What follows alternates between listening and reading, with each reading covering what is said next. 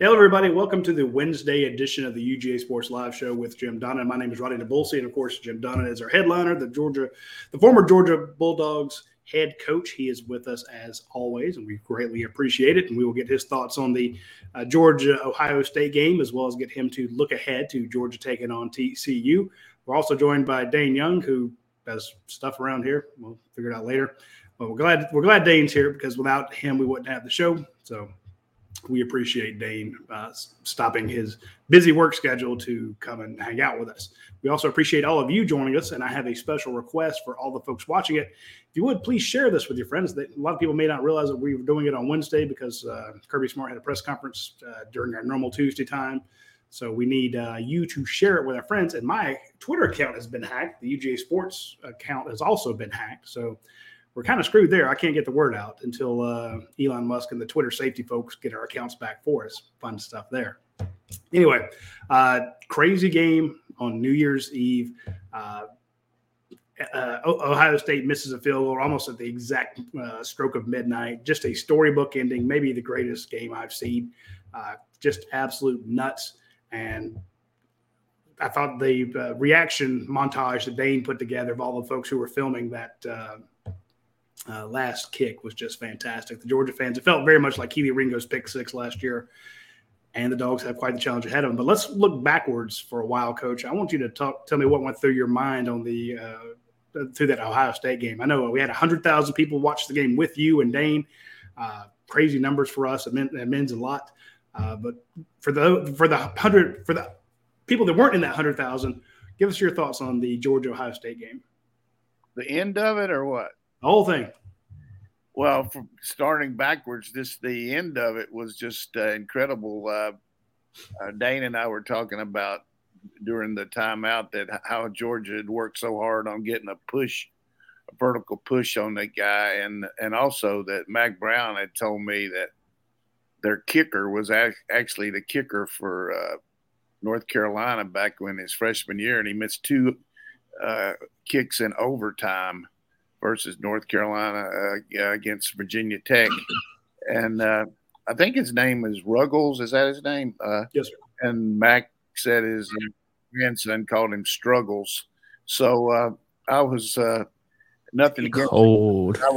I was confident that we had a chance that he might miss it just based on that. But and just the fact that Champ Bailey was in the building, and in 1998, Virginia was kicking a field goal to beat us in the Peach Bowl, and they missed it there on the last kick. So we had some things going for us, but none of that really counts. It's just the fact that fantastic win, great fourth quarter by defense and offense, and it's just the reality that we've talked about. I hope that people have followed us all year, that Georgia has done as much as they can with what they have. I mean, realistically, the last 2 weeks have really kind of put the whammy on our pass defense. People have figured out that that's a real problem for us as long as they don't lose yardage and run the ball good enough where we can't get into a lot of pass rush techniques there, knowing the down and distance is second and long, third and long. So,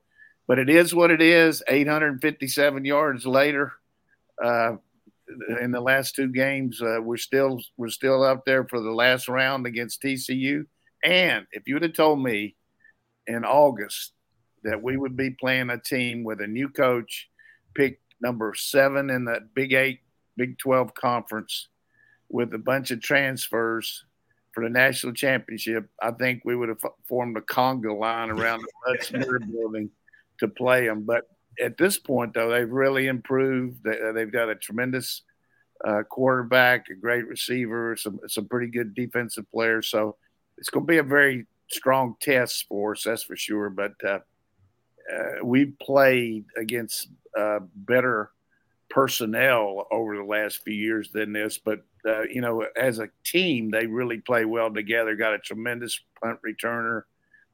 Just a lot of good things about their team, and they've been very resilient, winning 6 or 7 games at the end of the game. So it's going to be we can't play and just think that we can play and all of a sudden snap on the electricity like we did against Ohio State. This team is kind of a team of destiny, Cinderella team that's making all the right moves. So we're going to have to go out there and assert our will. But I like our chances. Coach, tell me what you know about Sonny Dykes, his career, and then just schematically what TCU does based on his coaching.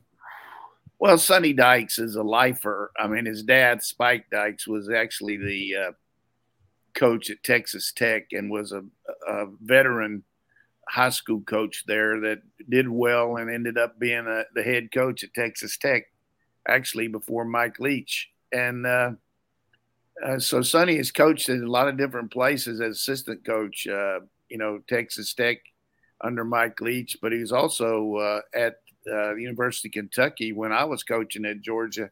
He was actually a receivers coach up there with Hal Mummy. So he's got some prior history playing against Georgia. Then he became a head coach at Louisiana Tech, actually was the head coach before Derek Dooley got the job. And then he went out to Cal and had Jared Goff, had a really good offense out there, but just couldn't stop anybody and ended up losing his job. And then he picked up the SMU job.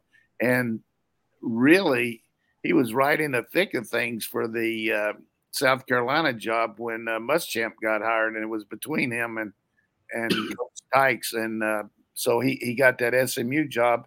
And then when Gary Patterson, who had been at TCU forever, probably 20-some years, got let go last year, they actually have a big statue of Gary Patterson outside the Horned Frog Stadium there.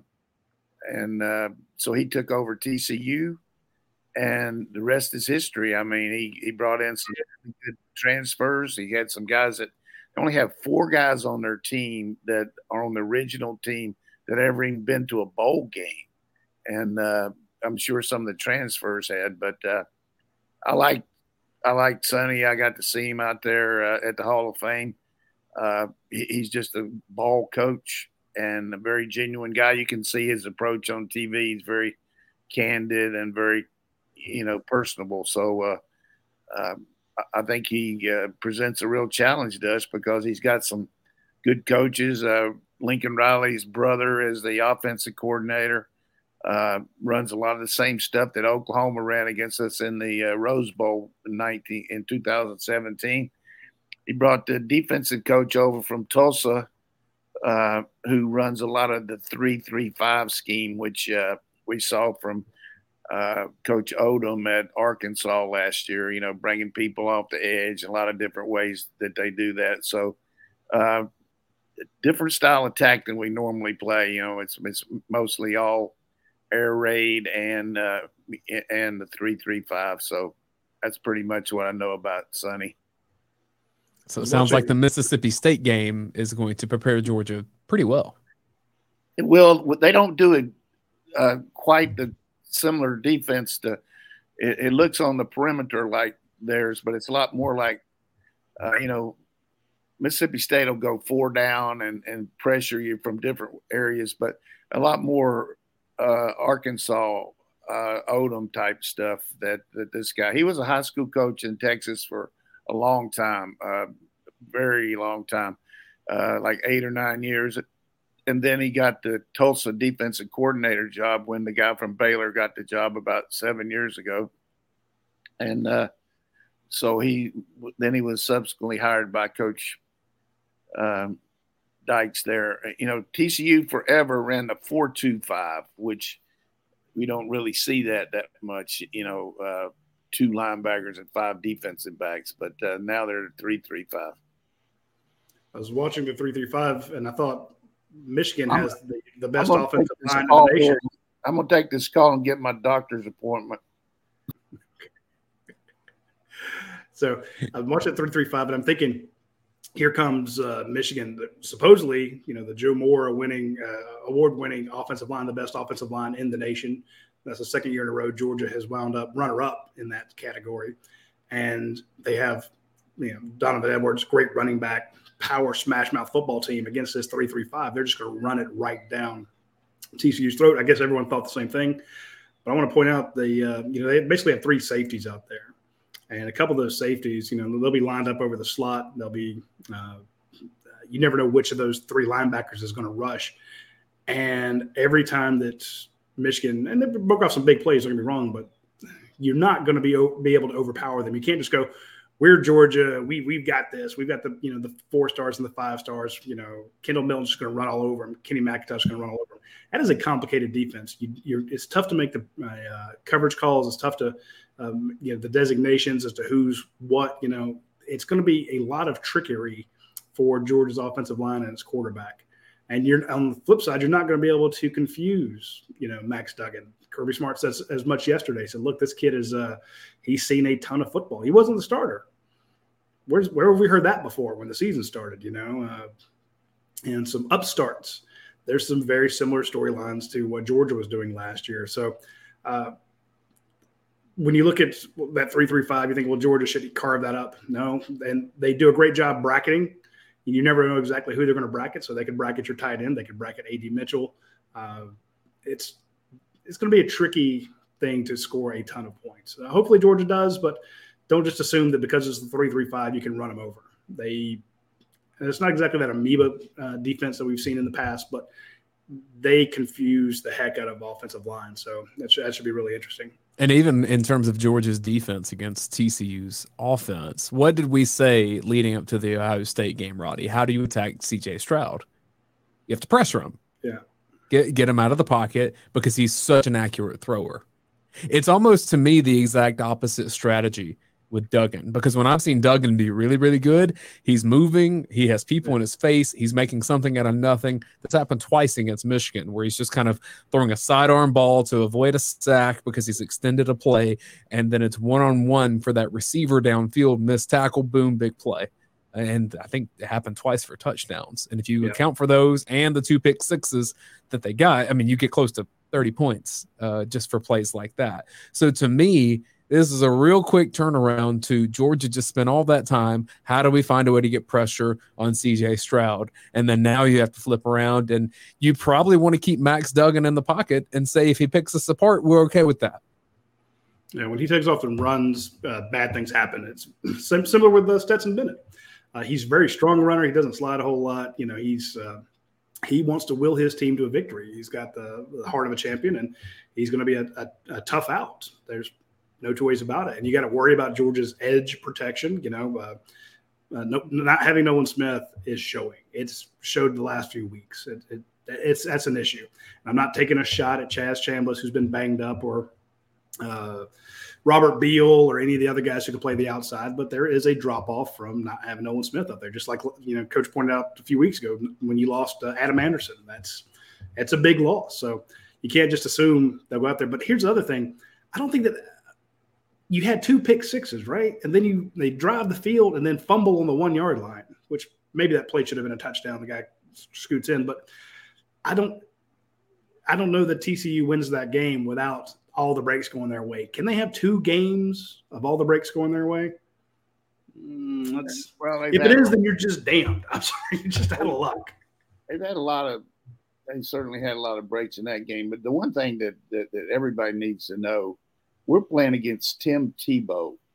This is the kind of quarterback this guy is. He's going to be hard to get down, number one, and number two, if you do rush him and try to contain him, some of his best runs are right up the middle where he sees man under and he breaks tackles.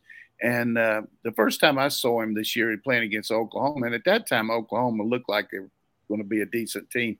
But he broke a 75-yard run on Oklahoma, and it looked like Oklahoma was playing Little League football the way they were chasing after him. So he's got pretty good speed to go with his size, and he's got elite toughness, a very good arm that can throw the ball deep. Scouting report on the receiver, Quentin Johnson, is a big, tall guy that's got really big-time speed but doesn't run the precise routes that maybe we saw from Marvin Harrison Jr. or he's more of just a physical go up and get the ball type guy. And the running back Miller is hurt, missed most of the game, but the guy, the JUCO kid, came in and got 100-some yards. But the thing that this team can do is make explosive plays, and they do a really good job of understanding who they are and utilizing their play sheet and getting the ball to their best players. Defensively, give up a lot of points, take, some chances. But, the thing about it is, can we steal one more game? Can we just go out there and, like we have this whole season, we've earned this season. There's no question about it. But we've been exposed some too. Finally, there's definitely. I think Brent Rollins did a really good job of breaking down the throws from Stroud the other night. And everybody gets on Keely Ringo, but he did have 7 passes where he defended the guy.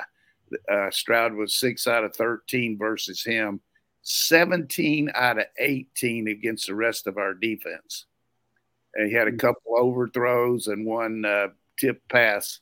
But, our pass defense outside of Ringo is not that great. And Ringo is not doing that much, but we don't have the cover guys that you've seen under Kirby Smart. I mean, Javon Bullard did a tremendous job tackling, playing the ball after it was hit, but he's not a cover guy.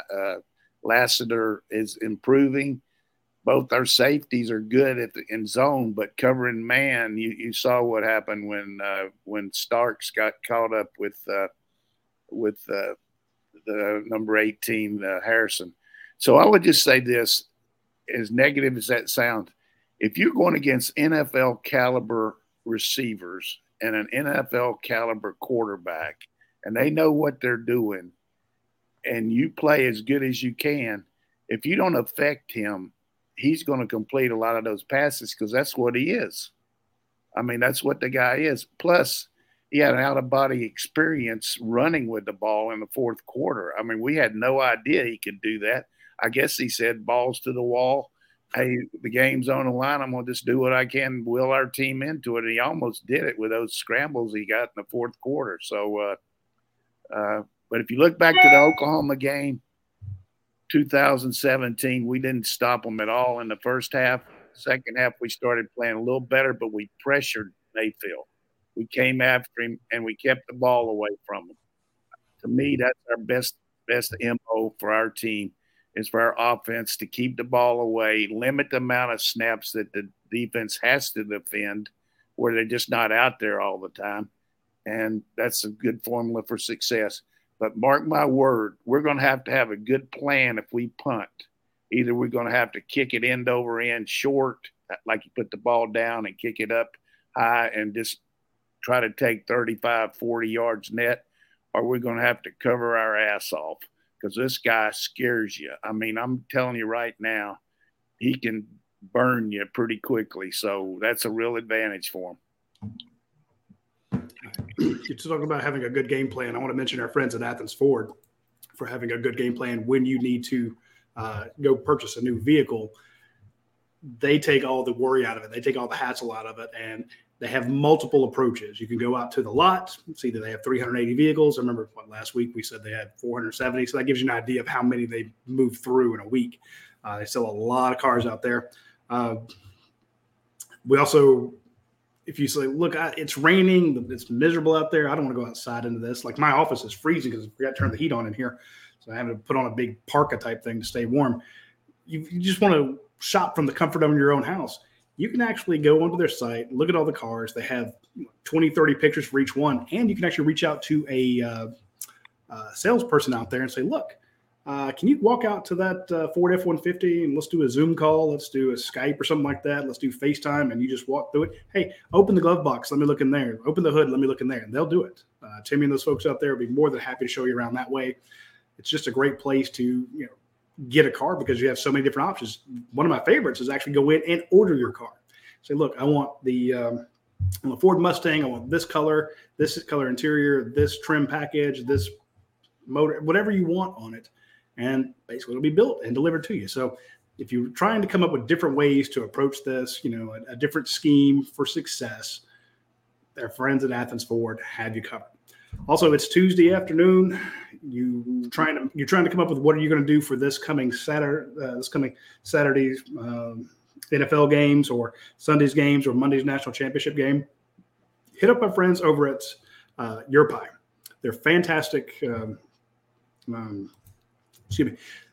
They are fantastic people, and I can tell you right now, the Drew and Natalie French are sideways because they're so excited about this actual championship game. They're huge Georgia fans, and they have a great program set up on your app. You can go into on your phone. You can go into the YourPie app, order your stuff for delivery or pickup for this Saturday, Sunday, or Monday. If you do it today, you get the double points, which is pretty fantastic because you get points for every dollar you spend at YourPie. Those points add up incredibly quickly for free breadsticks, free pizzas, free gelato, free ice cream, free brownies. That's what I was thinking of. The brownies are phenomenal. I can tell you I'm fat because of them. But hit up our friends at YourPie. You can do it today on Double Points Tuesday. You can order your stuff for later in the week. Or if you just want to say, look, it's nasty outside, I'd like something warm and hot to be delivered. It's the best pizza you will ever have. I guarantee it. So I had two more things from Georgia Ohio State that I just wanted to mention. One, I understand everyone kind of having the reaction to saying this is similar to the 2017 Rose Bowl and what that game was, just because it was a playoff. Yeah. But actually, because of just how the game went, I thought the 2017 Rose Bowl that was two offenses, especially second half, that were just playing really, really well. I thought that was excellence from two teams. I thought there were a lot of mistakes from both sides with Georgia and Ohio State. And yeah, teams cause that too. I just didn't think it was as clean of a game. It reminded me a bit more of how the 2012 SEC championship game went down, to where really whoever had the ball last with the right amount of time on the clock was probably going to win that game. And that was the case with Georgia, Alabama in 2012, which.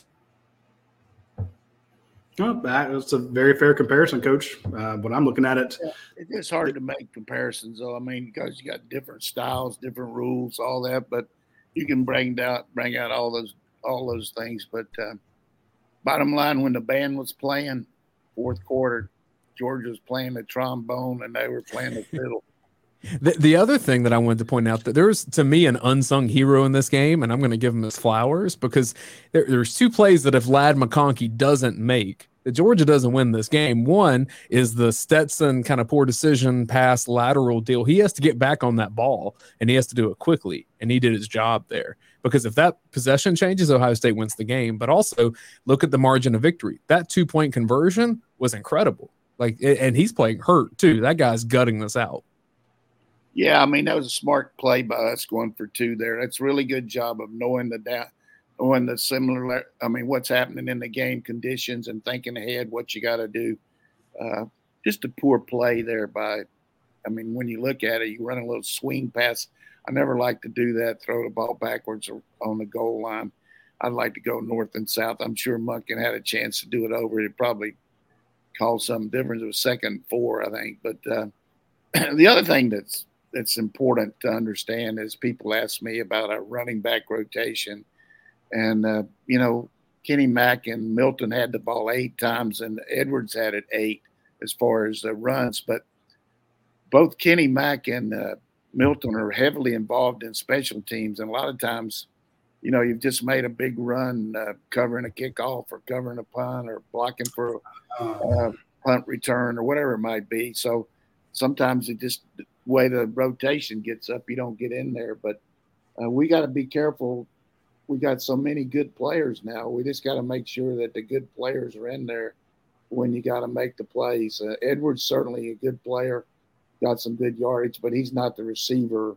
We threw him 2 passes the other night. He caught one and he missed the other. But so I think utilization of personnel is going to be important in this game, and particularly how much 12 personnel, how much 2 tights are we going to use if Washington can't play. Certainly Delp is he's done well in his playing, but are we better off having another receiver in there instead of him? It just depends on whether you're running the ball a lot or passing, but he's definitely not a freshman anymore. He's had all the spring practice. He's had all the fall practice, and he's got some good reps, and he's a very viable guy that a lot of teams would like to have him, but he's not Darnell Washington. Nobody is. And with receivers, look at who Georgia's trusting right now in some of these critical moments where you need to get a first down. Yes, it's the stars in there. It's getting A.D. Mitchell back, but Don Blaylock. Yeah, Don Blaylock. Kyrus Jackson was huge. I thought Kira says that the. I mean, that's NFL throw hitting him on that ball down the middle against 2-man. I mean, both teams hit the play almost identically against each other at the end of the first half when it looked like we had already gone in for halftime and they went down this field and scored in 47 seconds. They hit the fullback down the gash against 2-man, and we didn't have anybody. It might have been Tampa too. I'm not sure, but the linebacker didn't run underneath him, and the back turned his head and caught it and split the 2 safeties. And then we hit the same thing to Kieras. But, if you're Ohio State, you're looking at it like this, kind of like what USC the other day against Tulane. USC up 15 points with 3.5 minutes to go. They play cover 0, man coverage, and the guy hits a 76-yard touchdown pass. Ohio State's up 14. They play man coverage on Arian Smith. The guy falls down, and we hit a 75-yard touchdown. You just don't do that when you got that kind of lead. I mean, that's poor coaching. USC also had a kickoff bounce off the guy's hands at the 1-yard line that just wrecked them. You can't do that in special teams in these games. Yeah, I mean, as happy as Georgia fans were that we won the game, Oklahoma fans were just as happy that USC lost because they got a real mean on for Lincoln Riley. I mean, a real bad mean on. I mean, I got more texts from people sending me the Tulane green wave from Oklahoma. They were just so happy. I mean, it's bad. I mean, the guy left them, that's for sure, but forget about it. But they can't. I mean, they were ecstatic that Lincoln lost that game.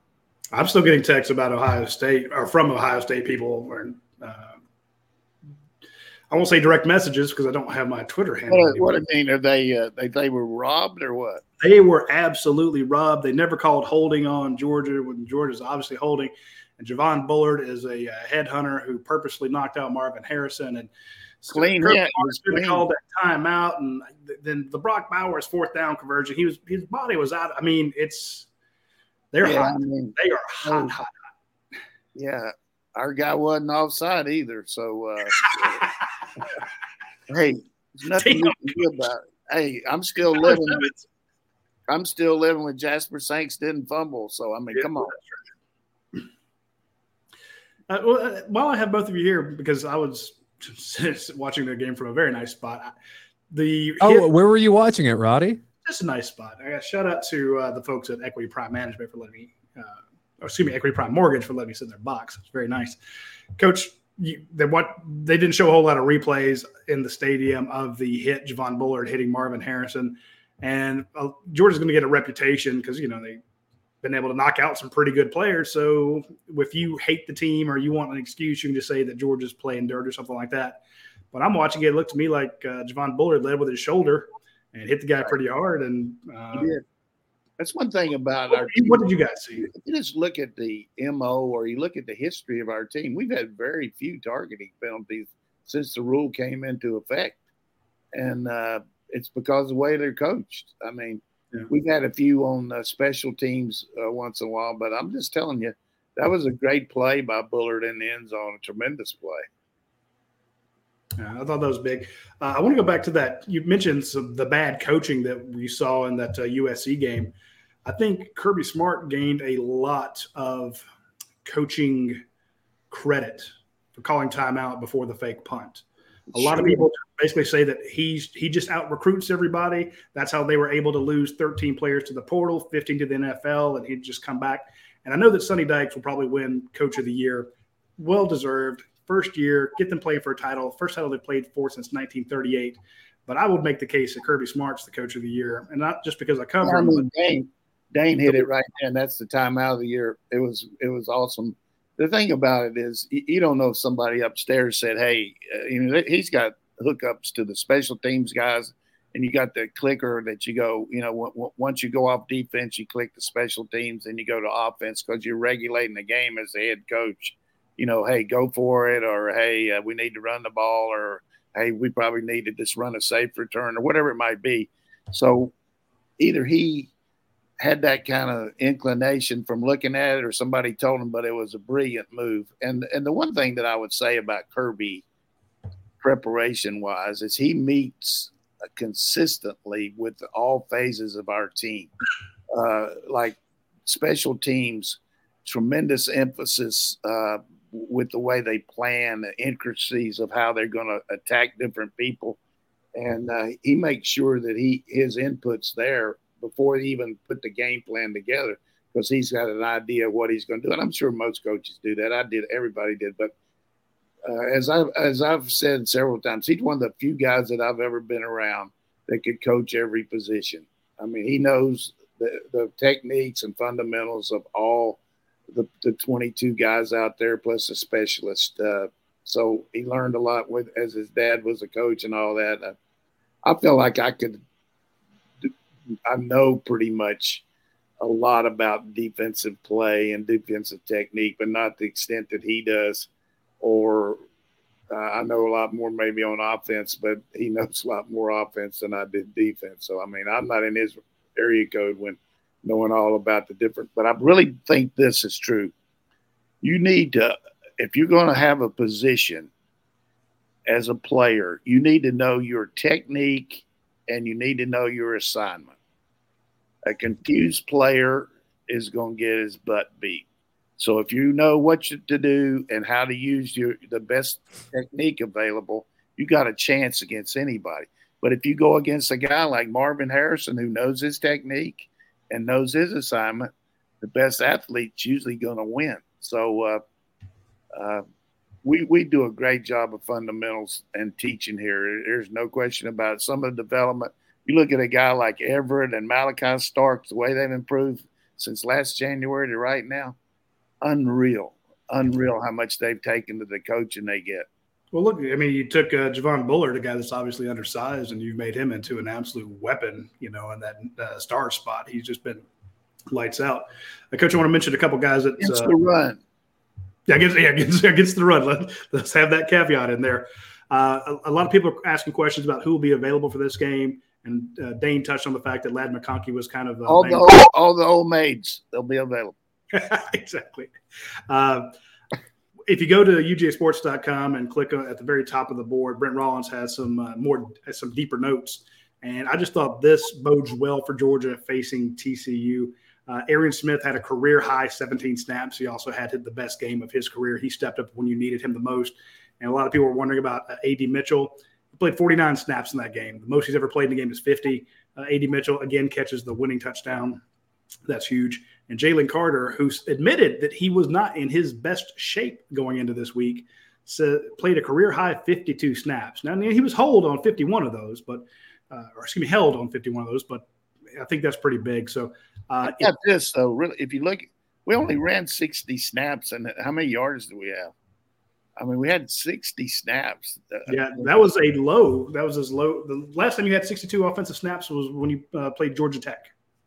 So very few snaps, and that third quarter was abysmal. But if you can get a healthy Ladd McConkey, and think about this, Amarius Mims, best game of his life.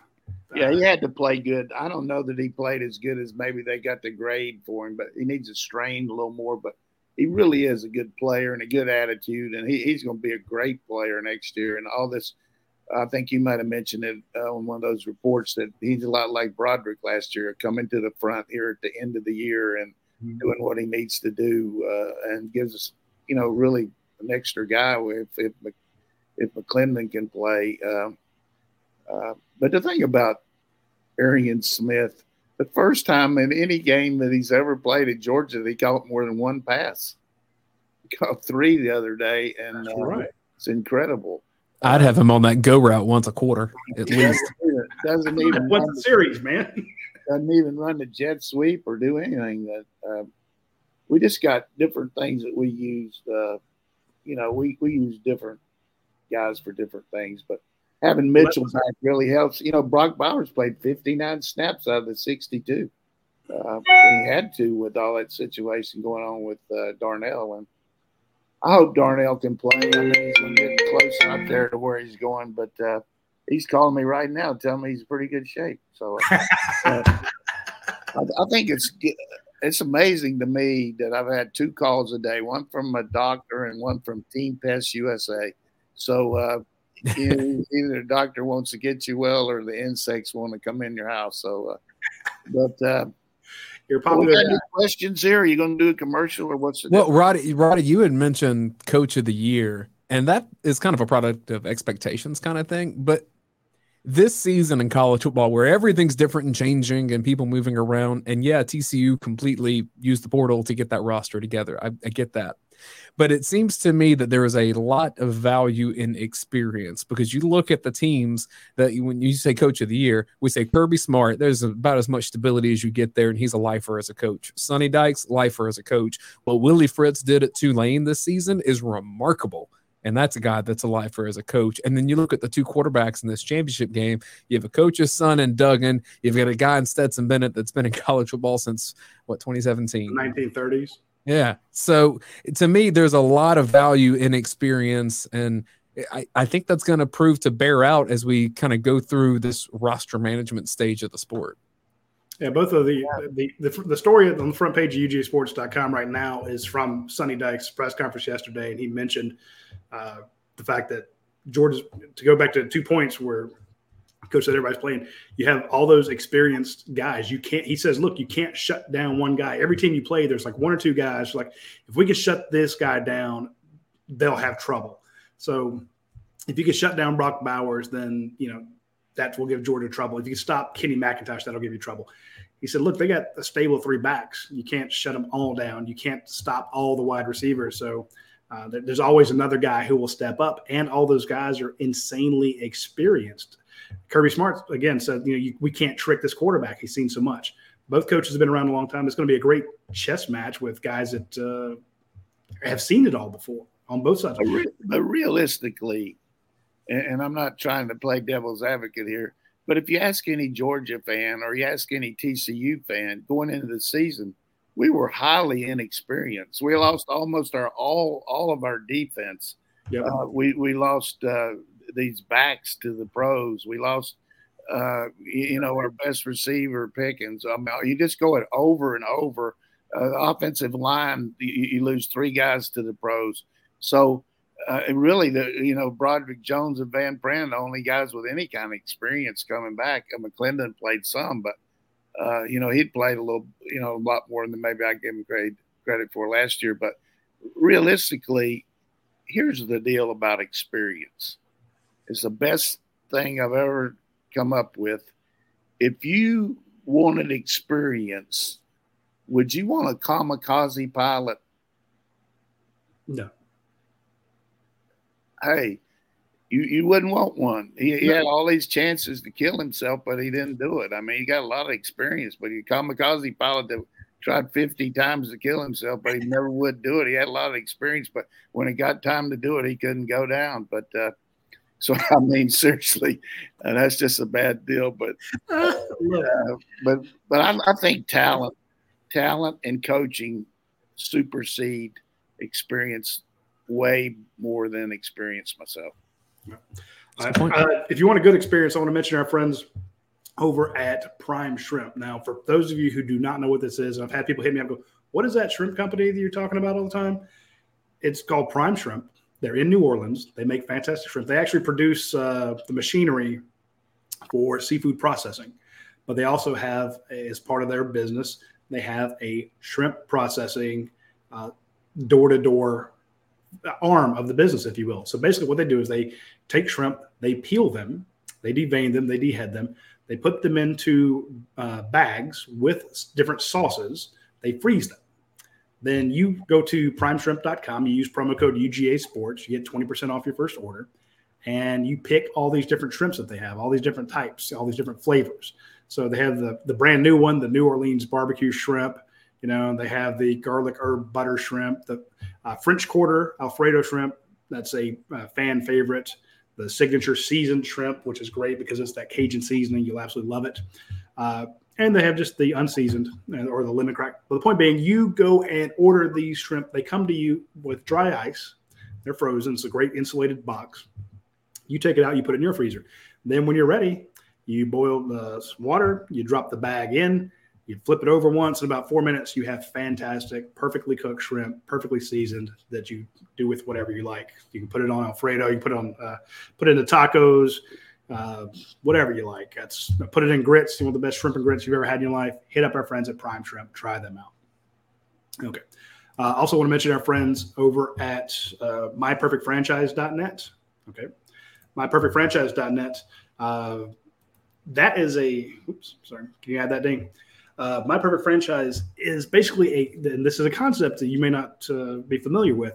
Let's say you want to get out of the rat race. You want to get away from the grind of your 9 to 5. You sign the front of the checks and not the back of the checks. You want to diversify your income.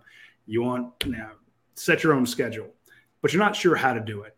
Reach out to Andy Ludecky. Reach out to Brandon Beachy, the former Braves pitcher. Say, look, talk to me. They know 3,000 different franchises and what those what they're looking for, how much you need to have invest into it. They can walk you through it. It doesn't cost you anything. It's free.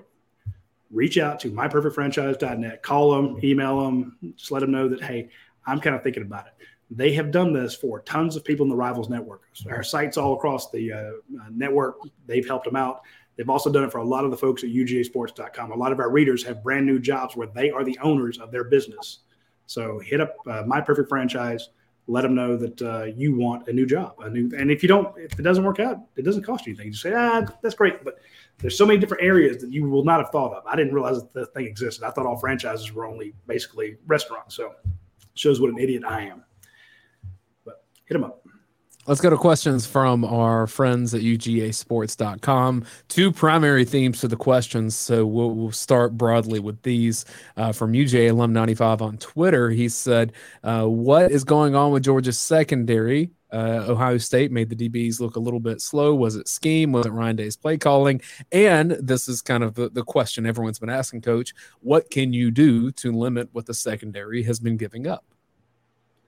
Yeah, I think part of it was the talent that they were going against. I mean, certainly NFL caliber players, and they did a good job of game planning. They hit that over route on us several times where they landed the guy up the slot and went over all the way across the field and hit us between the hash and the boundary. We used to call it a V route. It's just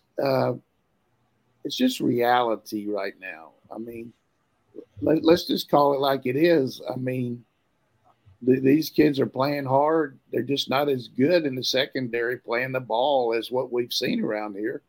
And there's not a whole lot we can do here in a week except hopefully get some more pressure on the quarterback.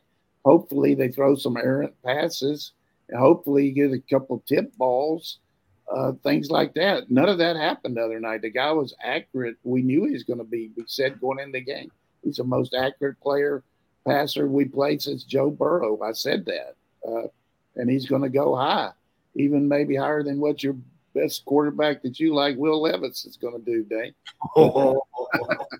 No, but you know what I mean. I'll be tossing that voodoo on me. That was Paul Maharry. That was all about Will Levis. I think all the Georgia fans need to go to the Socrates, know thyself.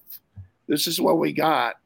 It's not going to change, but the composite of our 44 guys with our offense, with our special teams, with our coaching, all of that together, our strengths can overcome our weaknesses and hopefully be good enough to get the W. The other questions were, what's the best way to attack a 3-3-5 defense? That's from Spray Dog 22.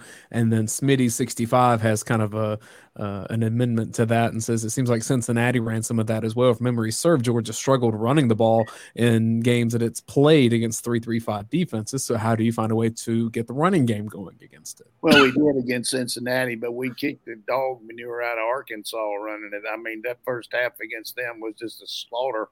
So, and we've had success against some other teams. So you got to be careful about typecasting. And I'm not talking about the question itself, but the best thing to do is run right at it. Use your snap count to affect their stunts where they can't just stem into stuff at the last second and it cause a lost yardage play. So go some on a quick count, go some on a longer count where they show what they're doing. By that, I mean, You got 3 guys up here, but you got 5 behind them that can come all these different ways. And it's hard to get that many guys. If they got 8 coming, you don't have enough blockers. If they got 6, you do, but you got to figure out where they are. So I think running straight ahead, north-south is good. Certainly RPOs are fantastic against those. Faking the run against a linebacker that's filling the gash and hitting right behind him. I think we'll hit several of those against these guys, more than we've run all year probably, because if you're not sure what they're going to do, RPO is the best thing, because if it is a run and it's there, you're going to take it. If it's not and they've got you overwhelmed, you can throw in behind them. So that's what you do against that. Plus play action. You saw Michigan. That quarterback had enough time back there to take a shower the other day. I mean, they were faking up. They were dropping 8 a lot and all, but that J.J. McCarthy just had, until the end of the game where they just lit him up a little bit. But they give us that much time, it's going to be ugly. I'm going to channel my inner Jim Donnan here. You ready for this, Roddy? Yeah. If there was ever a time for Stetson Bennett to run the ball on the edge, last game of his get him moving, this is it. Hey, he looked good on the goal line with that sweep. Very good play by Monken, putting the guy in motion and letting Stetson run. He did have a bad play there at the end of the first drive where the end did close enough where he thought he could keep the ball, but they had a linebacker scraping off, and we ended up – and it's easy to say, well, if he'd have handed it off, he'd have got McIntosh would have scored. But, he didn't get the yardage in that game I thought he would running the ball. But, again, 62 snaps, and we called he had 28 attempts. Is that right? And we called 40 passes because – he had to move around a couple of times, and he had some incomplete. So we didn't have that many runs in the game. Big Fatty 94 just says, what's the biggest key to victory? Big Fatty 94. Big Fatty. Fatty, Cincinnati. Hey, that's pretty good. Hey, I like that. What's the key to the game? What's the biggest key to victory? In a big game, like when you're playing for all the marbles, is just playing within yourself. Don't try to do something. Just play your position and accentuate the team game. And I think, as I mentioned a little while ago, we got to use our ball control, our explosive plays, limit their explosive plays, and cover the punts. I think those are the biggest deals in this game. Why is Georgia still negative in turnover ratio? What's that? So Georgia still, I think they're still negative in the turnover ratio. I would love to see that in this game. We're never close enough to intercept the pass. I mean, that's fair. And we cause very few. They didn't cause a fumble, but it rolled out of bounds. Yeah, but we're just, it's just one of those years you just hadn't seen a lot of noteworthy turnover type plays, and we haven't turned it over that much either. I mean, that was a poor decision by Stetson but to play a game like that with all those high-speed athletes and everything happening and only have one turnover in the game, that's pretty impressive. Better than the 2 pick sixes that Michigan had. Michigan game, I mean, good Lord. I mean, I'm sure Jim Harbaugh will be looking back next year when he's in the NFL and thinking about that. But that was my point. The Big Fatty says, what's the key? And I know it sounds like a cop-out to say turnovers, but I'm like, we mentioned earlier in the show the 2 pick sixes Dayne was talking about, and then that – it looks like they've scored on a long touchdown pass, but they say the guy's 6 inches short. They run the next play, and it's a fumble. I mean, that's a huge swing. Yeah. So they got a lot of big plays against them. I think we'll do it too. They just take too many. But the big key for Big Fatty is to get 2 hamburgers, a chili dog, and some fries, and a chocolate milkshake, and a Diet Coke, so you can watch it. This question from Dog Fan, which I don't know how you got the handle DAWGFAN, just Dog Fan on the vent. You must have been around for a long time. 1997, more than likely. That's good. Yeah, that's some grapevine days kind of handle. Says on the replay watching from the sky cam, it was obvious to me that Ohio State's line was allowed to hold on every pass protection play. How do you call a game like that where the other team's offensive line is holding on every play, but the refs just aren't calling it? You got to just adjust. You talk over there on the sideline. You see our offensive players over there with Stacy Searles, or you see the defensive players over there with Coach Schumann and Muschamp. I mean, position-wise, you're talking, and they're telling you, hey, like I heard one of our players say to the referee, one of the coaches told me, he told the umpire, said, "Hey, this guy's holding me," and the umpire said, "I don't care." I mean, he's being smart, but that happens sometime. But we got some poor officiating, those Pac-12 guys, and we're going to get ACC for this game. You just never know what you're going to get from them either. I mean, they're in the basketball season, so who knows what's going to happen over there. But that's what we've got. You can just, in between series, you can say to the guy on your sideline, "Look, hey, they're holding us. Can you watch for that? And please, sir," instead of, "Hey, you rotten son of a," you got to come. I think it was good for the goose. It was good for the gander. They're going to rush three, and then you're not sure which of those, linebackers is coming. I want to see Amarius Mims and Tate Ratledge, nice big bear hugs. We get very few penalties on our team. We really do. We do get some pass interference, so I mean, because we do. I mean, we interfere a lot. Yeah. Well, that's what we have to do.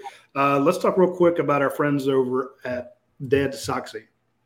If you did not get Dead Soxy socks in your stocking, or you did not get them under the tree this year, you did not get them for the holidays, well, screw the people that didn't do that for you. They're awful people, and they should have, and you got to have your lucky socks for this coming Monday. So get your new lucky socks from Dead Socks. You can see they have the great Georgia styles here. They're great looking socks. They're also incredibly comfortable, and you see they go up to your calf. They don't slide down. These striped ones here are like my favorites. I love that, the three stripes on the back.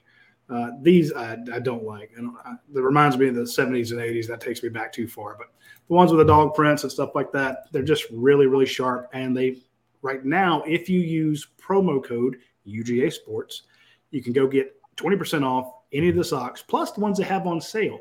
So if you see a set that you like and they're like on clearance or something like that, you can say, "Hey, I want to try let me get these and try them out." And I just go and get the ones that are on sale and save 20%. So hit up our friends at deadsoxy.com. Remember to use promo code UGAsports.com. Everyone that's tried them has told me how much they liked them. I've yet to hear a bad word about them. Speaking of never hearing a bad word, I want to mention our friends over at Academia Brewing Company. They do a great job with all their food, all their beer, the ambiance of their place, their restaurant. Again, when we talk about Academia Brewing Company, people say, "Oh, it's that beer place." Well, yes, it is that beer place, but it's also one of the best restaurants in a town that's full of good restaurants. They make fantastic food. It's a great place to watch a game, hang out with friends, have a corporate event, sit in the beer garden when the weather gets nice, sit outside. The bartenders are incredibly friendly. The wait staff is on point, and they actually have chefs, real chefs. It's not just some guys throwing some stuff together, back in the kitchen. They actually know what they're doing. They do a great job, and they make fantastic beers. So showing that the Triple sandwich, they got the Dom is back. They're known for their flatbreads and for their fish. The best scallops I've ever had in my life were actually out at Academia Brewing Company. So try them when you get a chance. And right now they are hiring. They need some help out there. I saw some incredibly per hour rates up to like $18.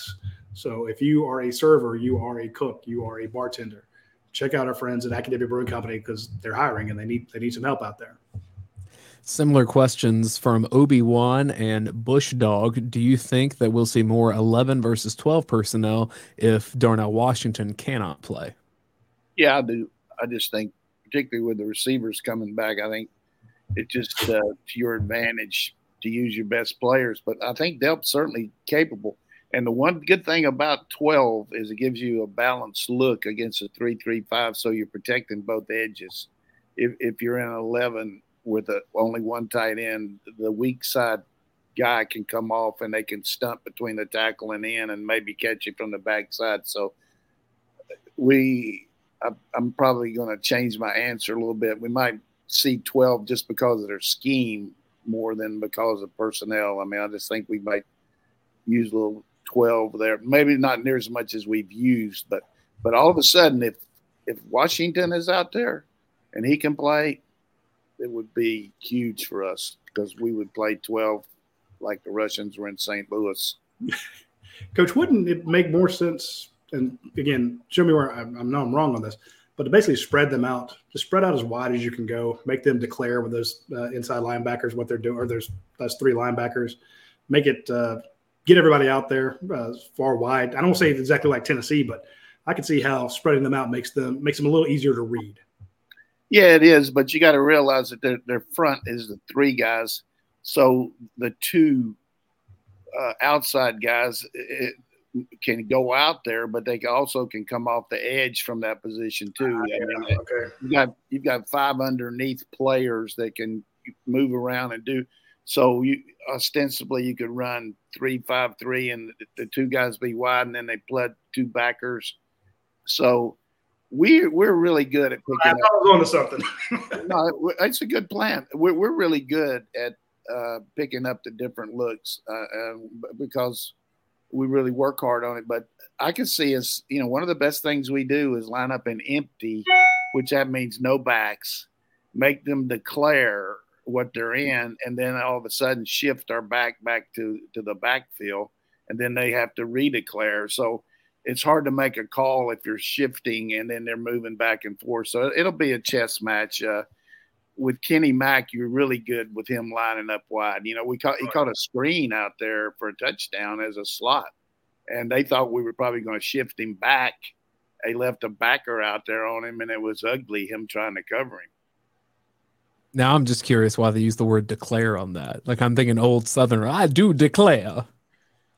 Yeah, that's pretty good accent, but you got to make it.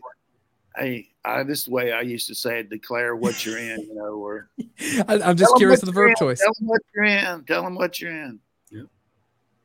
Similar questions from Mac Daddy Dog and OU Herschel Walker. They're curious about how you slow down a quarterback in Max Duggan, coach, that you said has some Tim Tebow-like qualities. Here's the question from OU Herschel Walker. How often do you think that Georgia spies Duggan, and how do you determine when you spy a quarterback? Is that down and distance, or is it the formation, or do you just do it every play? A little bit of down and distance, but also, formationally, they have a tendency, if they go empty, no backs, if you're in man coverage, he's probably going to check to the quarterback draw because nobody on the quarterback, so you've got to put somebody on him.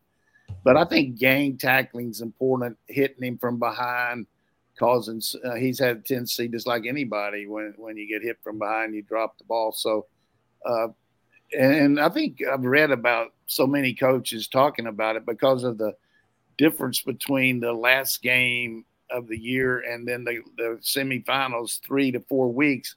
Tackling is not as good. I think our tackling will be better because we played a game and we're playing a week later than it was in the last game. So we had a lot of times to get a guy for a even or no gain, and they about 3 or 4 yards because we didn't wrap him up. So gang tackling is important in a game like this. And I kind of want to end the show here as we begin to wrap it. We need to acknowledge just how historic this is, where Georgia is at this point. And I think a lot of people do it, but as Georgia prepares to play for yet another national championship, what's that, 3 in the last 6 years? Like, that's remarkable. Yeah, there are a lot of really, really good football teams that don't come close to that. Yeah, it really is good. I think too, just because you're a favorite like we are, 13.5.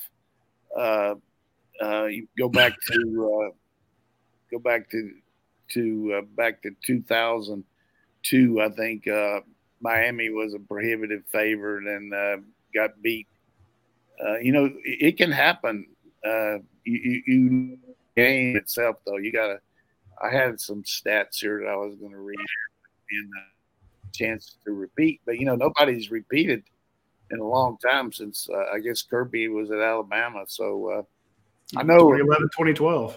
I know Oklahoma, both years that we had a chance to repeat, we were better the year we were than the year before, and we lost because fumbled the damn punt, 2 punts, and then Marshall on the repeat we had a punt blocked and got behind. So, a lot of these things, the little things add up. But it's an incredible run, and people need to enjoy it. And it's kind of a pennies from heaven run this year. I mean, nobody expected it except maybe Kirby. I mean, he planned it hard. He said, hey, we're going to be the hunter.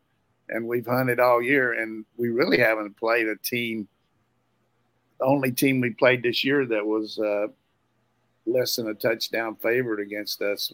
We were less than a touchdown favorite with Tennessee and this team last week. So it's pretty remarkable to be double-digit favorite in every game.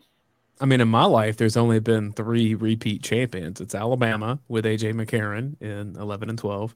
It was USC with Matt Leinart and Reggie Bush, and then it was Nebraska in the 90s with Tommy Frazier. And so this is rarefied air. And I tweeted something similar about that Stetson Bennett can be the starting quarterback on 2 national championship teams, joining that class of Tommy Frazier and A.J. McCarron and Matt Leinart. And McCarron tweeted back out and said that he was hoping Stetson would. He's rooting hard for him. So I thought that was nice. Yeah, McCarron's a classy guy, really classy guy. I mean, I remember speaking at the Mobile Touchdown Club when he was a junior, and he was asking me about these different places. I said, why are you asking me that? I know you're going to Alabama. I mean, I wasn't even coaching anymore, but I knew he was going to go to Alabama. That's a riot. I also think back to the fact that Stetson Bennett was part of that 2017 team that played for a title as well. So if he's played for 3 and wins 2, it'd be the same with Kirby Smart. And my take on this is I've written numerous times, enjoy this golden age of Georgia football. It's fantastic. You hope it continues to run, but don't take it for granted. Don't snipe when things don't go your way. And if Kirby wins, the Georgia wins on Monday, they'll won back-to-back. That's when you can call it a dynasty. And I don't know what's going to happen next year. There's going to be a lot of guys going to the NFL, a lot of change. The team we see in spring is going to look very different. But I do like next year's schedule, So I'm thinking. I disagree with you a little bit, though, because I think you have to put yourself in position, and some weird things can happen, just like Ohio State and Georgia. Like, that could have gone either team's way. I think Georgia already is a dynasty for where the program is, how other people view them, the way that Tennessee game happens, where Tennessee's on fire and then Georgia just completely snuffs it out. I think this is a dynasty already, and I don't think the result of the next game matters to determine that. It does. Yeah, the title game history of rare double-digit favorites winning 0-2. Miami -12 versus Ohio State in 2002, and FSU -11-5 versus Oklahoma in 2000. Well, there's a great downer. And TCU has 18 first-year transfer players on their team. Wow, that's a lot of them. But anyhow, Georgia has 0. I just what a year we've had. I've enjoyed watching our team develop and handling adversity and making things happen. And it just seems like it's in the cards. I mean, I just think they're going to keep on trucking. Yep. All right, folks, that's all the time we have for this week's show. We will be back. I don't think we'll be able to do Tuesday next week because we'll be driving back from. You're driving? Yeah. From Los Angeles? Yes, from LA to Vegas, smart ass. So don't cut me off. We're going from LA to Vegas. We'll be riding back to catch our flight back home. So I think if we're going to do the show, it'll probably have to be Wednesday or maybe Tuesday night from the airport. But hopefully next week we'll be able to talk about Georgia winning back-to-back, and Dayne and I can argue on whether or not it's a dynasty. Although if they win both, then there won't be any question whatsoever. So anyway, folks, shout out to all of our sponsors, of course, Prime Shrimp, Your Pie, Dead Soxy, My Perfect Franchise, Academia Brewing Company, and Athens Ford. We appreciate them sponsoring us all last year, and we look forward to another great year. We appreciate all of you who shared this when we asked you at the beginning, and all of you who have been patrons of our sponsors. It means a lot to us, and it makes them very happy. And we appreciate them, all the work they've done for us this year. It's been a great football season, and hopefully Georgia goes out on top Monday night, and we will see you in the following days to talk about it. So take care. We'll see you next week.